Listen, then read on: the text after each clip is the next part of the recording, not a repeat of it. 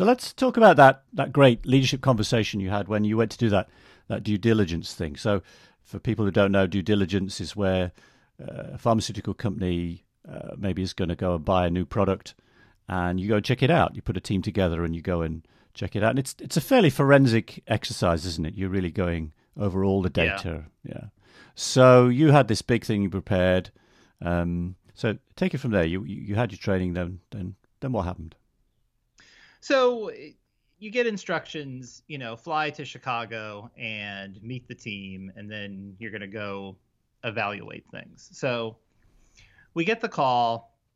I fly in, and we're going to have a introductory sort of breakfast meeting where we can meet our own internal team, which is about a dozen people. Yeah. And this is always a very high energy time because everybody has sort of flown the previous day. They don't know who they're going to meet. And you recognize some of your teammates and you don't recognize others. And it has a very sort of Ocean's 11 feel to it because there's a Mm-hmm. lot of adrenaline and there's also like the sizing up of things. And the team leader, the overall team leader for this opportunity, I'll call him John, gets up to speak to the group.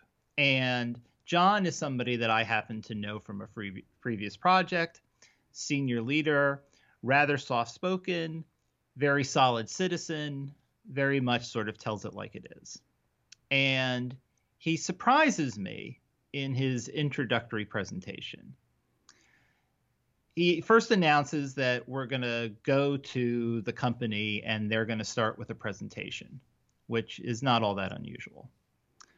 But what John says next is a bit unusual in that rather than just sort of saying some general things, he insists that we be really, really tough on this group, saying that it's been hard to get information out of them, that they can be tough to deal with. So you really need to take a hard, critical look at everything they're saying, and Mm-hmm. you need to actively challenge them. Mm-hmm. So it surprises me a bit that his remarks are so pointed, but I'm not put off by them. I've done my homework. I've been through the training. I know how to be rigorous. I'm prepared to be rigorous. So John wraps up and says, "Okay, let's go to the meeting. It's about a quarter of a mile away, and we're going to walk to the meeting," which is great. It's a beautiful day. And so we're taking the 5 minutes to walk to the meeting. Most of the group is in small groups chatting with others. I'm walking alone. I prefer this. And then someone comes up to me who I'll call Joe Blogs. It's someone that I literally have not met before this moment. And he's one of the business guys putting this deal together. He comes up, he introduces himself. We do a little bit of small talk, not very much at all. And then he just kind of turns to me and says, "Look, when we meet these guys, and it comes to you in the meeting, you have to find something positive to say." Which really struck me because it was in direct contradiction to what I had just heard from John. And so I kind of did a double take and said, "Oh, really?" And he said, and Joe Blogg said, "If you come out and immediately start making criticisms about this, it's going to ruin the entire 2 days. So just make sure that when we meet with them first, you have something positive to say." So what should I do? This is somebody who's literally Joe Bloggs. I haven't met him before at all. This is not the lead of the overall effort saying this. This is just some guy that's saying this. So what would you do? And there's no time to talk to other people about this because it's like I said, we had a very short walk and now we're in the meeting. So almost immediately we're in the meeting and it's typical conference meeting, about 18 people overall. Everyone's around the table. The company makes their presentation. It's about a 40-minute presentation. And then all the senior leaders say what they're going to say about what an exciting opportunity it is, this, that, and the other thing. And then finally it turns to me, "Kurt, you're our statistician. What do you think? So now the moment comes, and I need to decide what I'm going to do. And I decide I'm going to go positive. I'm going to follow what Joe Bloggs said. So I say, well, I really like this part about it, and I really like this part about it. And they, they bring up the slide that I'm referring to that I really liked. And I ask what in my mind is a very benign follow-up question, which is, tell me about these patients that did really, really well in this trial. And their statistician starts to answer. And that statistician starts by saying, well, this was really good, but, keep in mind that this was only, a few patients. And she starts really describing all the limitations of it, which is a point that needed to be made, but I wasn't the one who made it. The other statistician made it. From the other side. From the other side. That's right. Yeah. And so this has the effect that everybody is still very friendly. Everybody is still excited about a deal, and it really sets the groundwork for a productive 2-day meeting.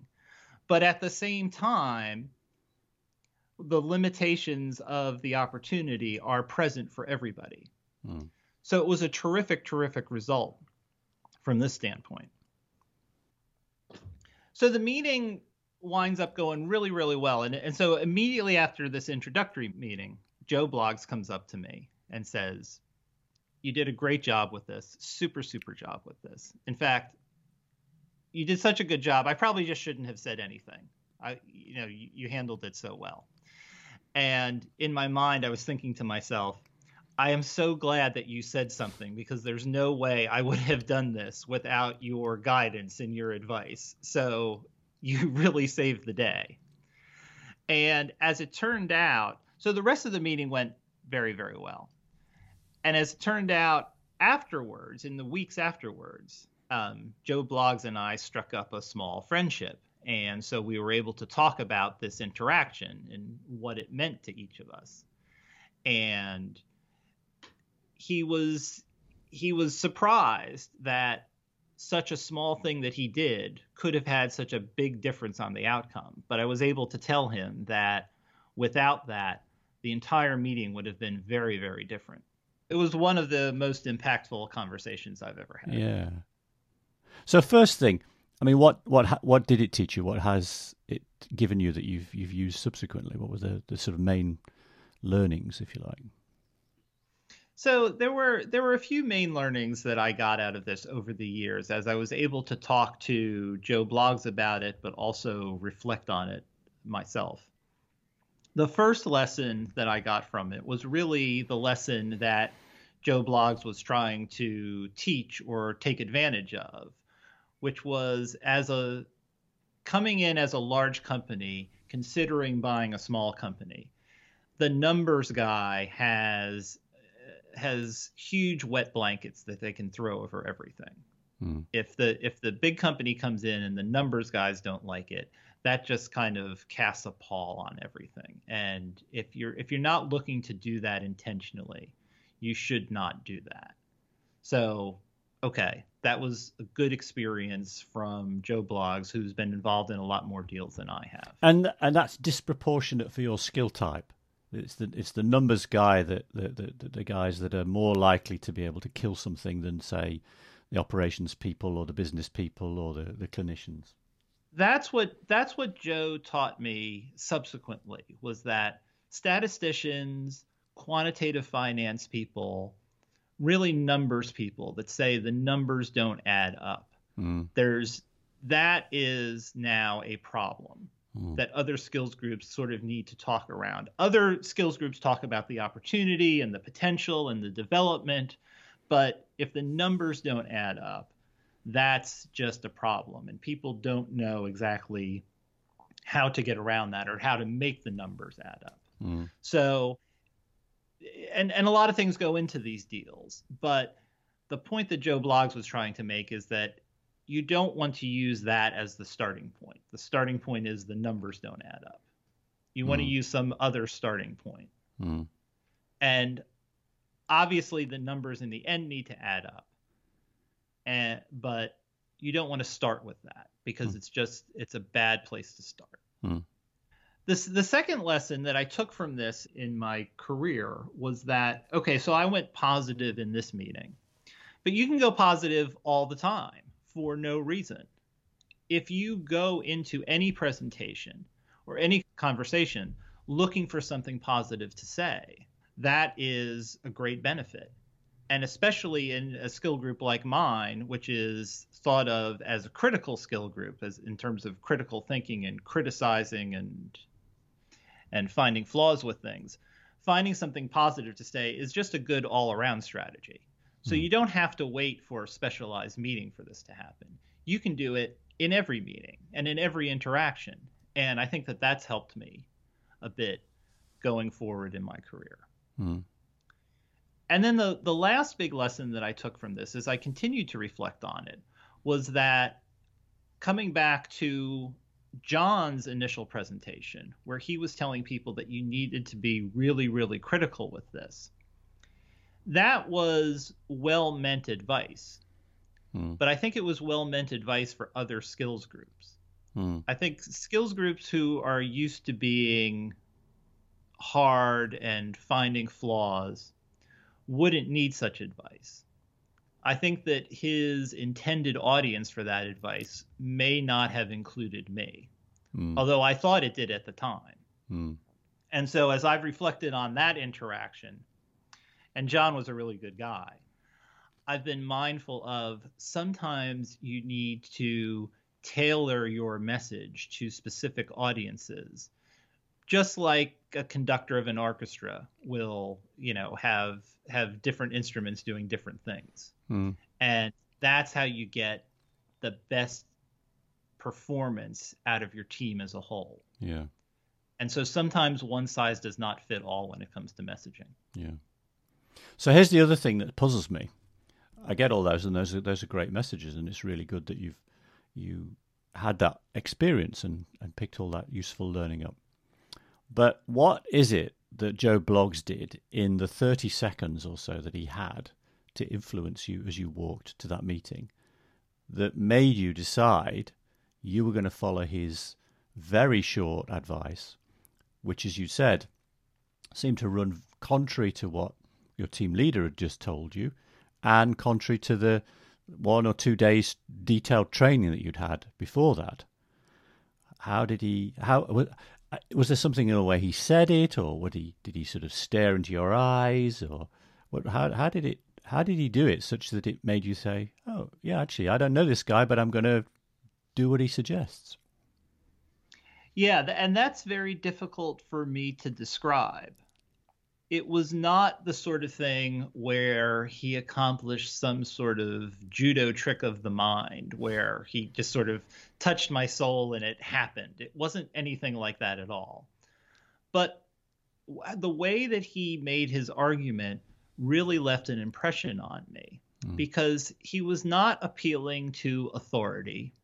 I am your boss, therefore you must do this. He was not appealing to his own experience. I've been through this and you haven't, so listen to what I have to say. It was much more of a dynamic that he was coaching me, like we were teammates. And he said, okay, well, this is the play that we're going to run. He wasn't telling me explicitly what to do. He didn't say you must say exactly this. He just said, find something positive to say. And that's going to make the whole meeting going better. So it was a little bit of coaching, but at the same time, it was done without any pretense whatsoever. He didn't spend a whole lot of time saying, look, you don't know me, but this is really important. He didn't say, well, look, John and I have discussed this and this is what we want you to do. There wasn't any of that at all. It was just a very concise, very matter of fact. He wasn't emotional in any way, very sober, and just giving this advice. And because of the lack of all of that potential pretense, I think that it made an impression on me, because the only reason he could be saying it is because he really believed it. Mm. Mm. And that made a difference for me. And he was more experienced at doing these than you. Did you know? Oh, you didn't know that. You didn't know him, did you? I didn't. At the time, I did not know that. Subsequently, I learned that he was much more experienced than But me. maybe in the way that he spoke and sort of held himself, you know, his experience was conveyed to you. Perhaps subconsciously or unconsciously, I don't really know the answer to that. Mm. It's funny because when I talked to him after the fact, he did not see his own advice as particularly impactful. He did not go into the interaction expecting that it would be one of the most impactful conversations of his life or my life. That was not his expectations. Mm. He was just sort of doing what he did to just make sure that the 2 days went as well as possible. He was just tapping into his expertise to make sure that we did a good job with everything. Mm. And so it was not impactful for him at all. Mm. And I think that that really ties into why I think podcasting is so important, because we're very bad as human beings in figuring out what is going to influence other people, even what's going to influence ourselves. We think we know this, but in reality, we don't know this. And so conversations that are impactful to one side of the conversation, are not so impactful to the other side of the conversation. And so as a leader, when you're trying to get, whether it's a change in your organization, or whether it's a continuing implementation of the strategy you have, however you're trying to connect with your organization, you have a very poor idea of which way is going to stick for which people. And it's definitely not one size fits all. So yes, you do the presentations. Yes, you do the town halls. Yes, you do the Q&As. You do all of that stuff. But the podcasts are another club in the bag. You do these, you get them out there, and they won't touch absolutely everybody. But if they touch enough people, they can be super, super impactful. They can be career changing for some people. And if they're well done, that's the effect you're going to get. Great story.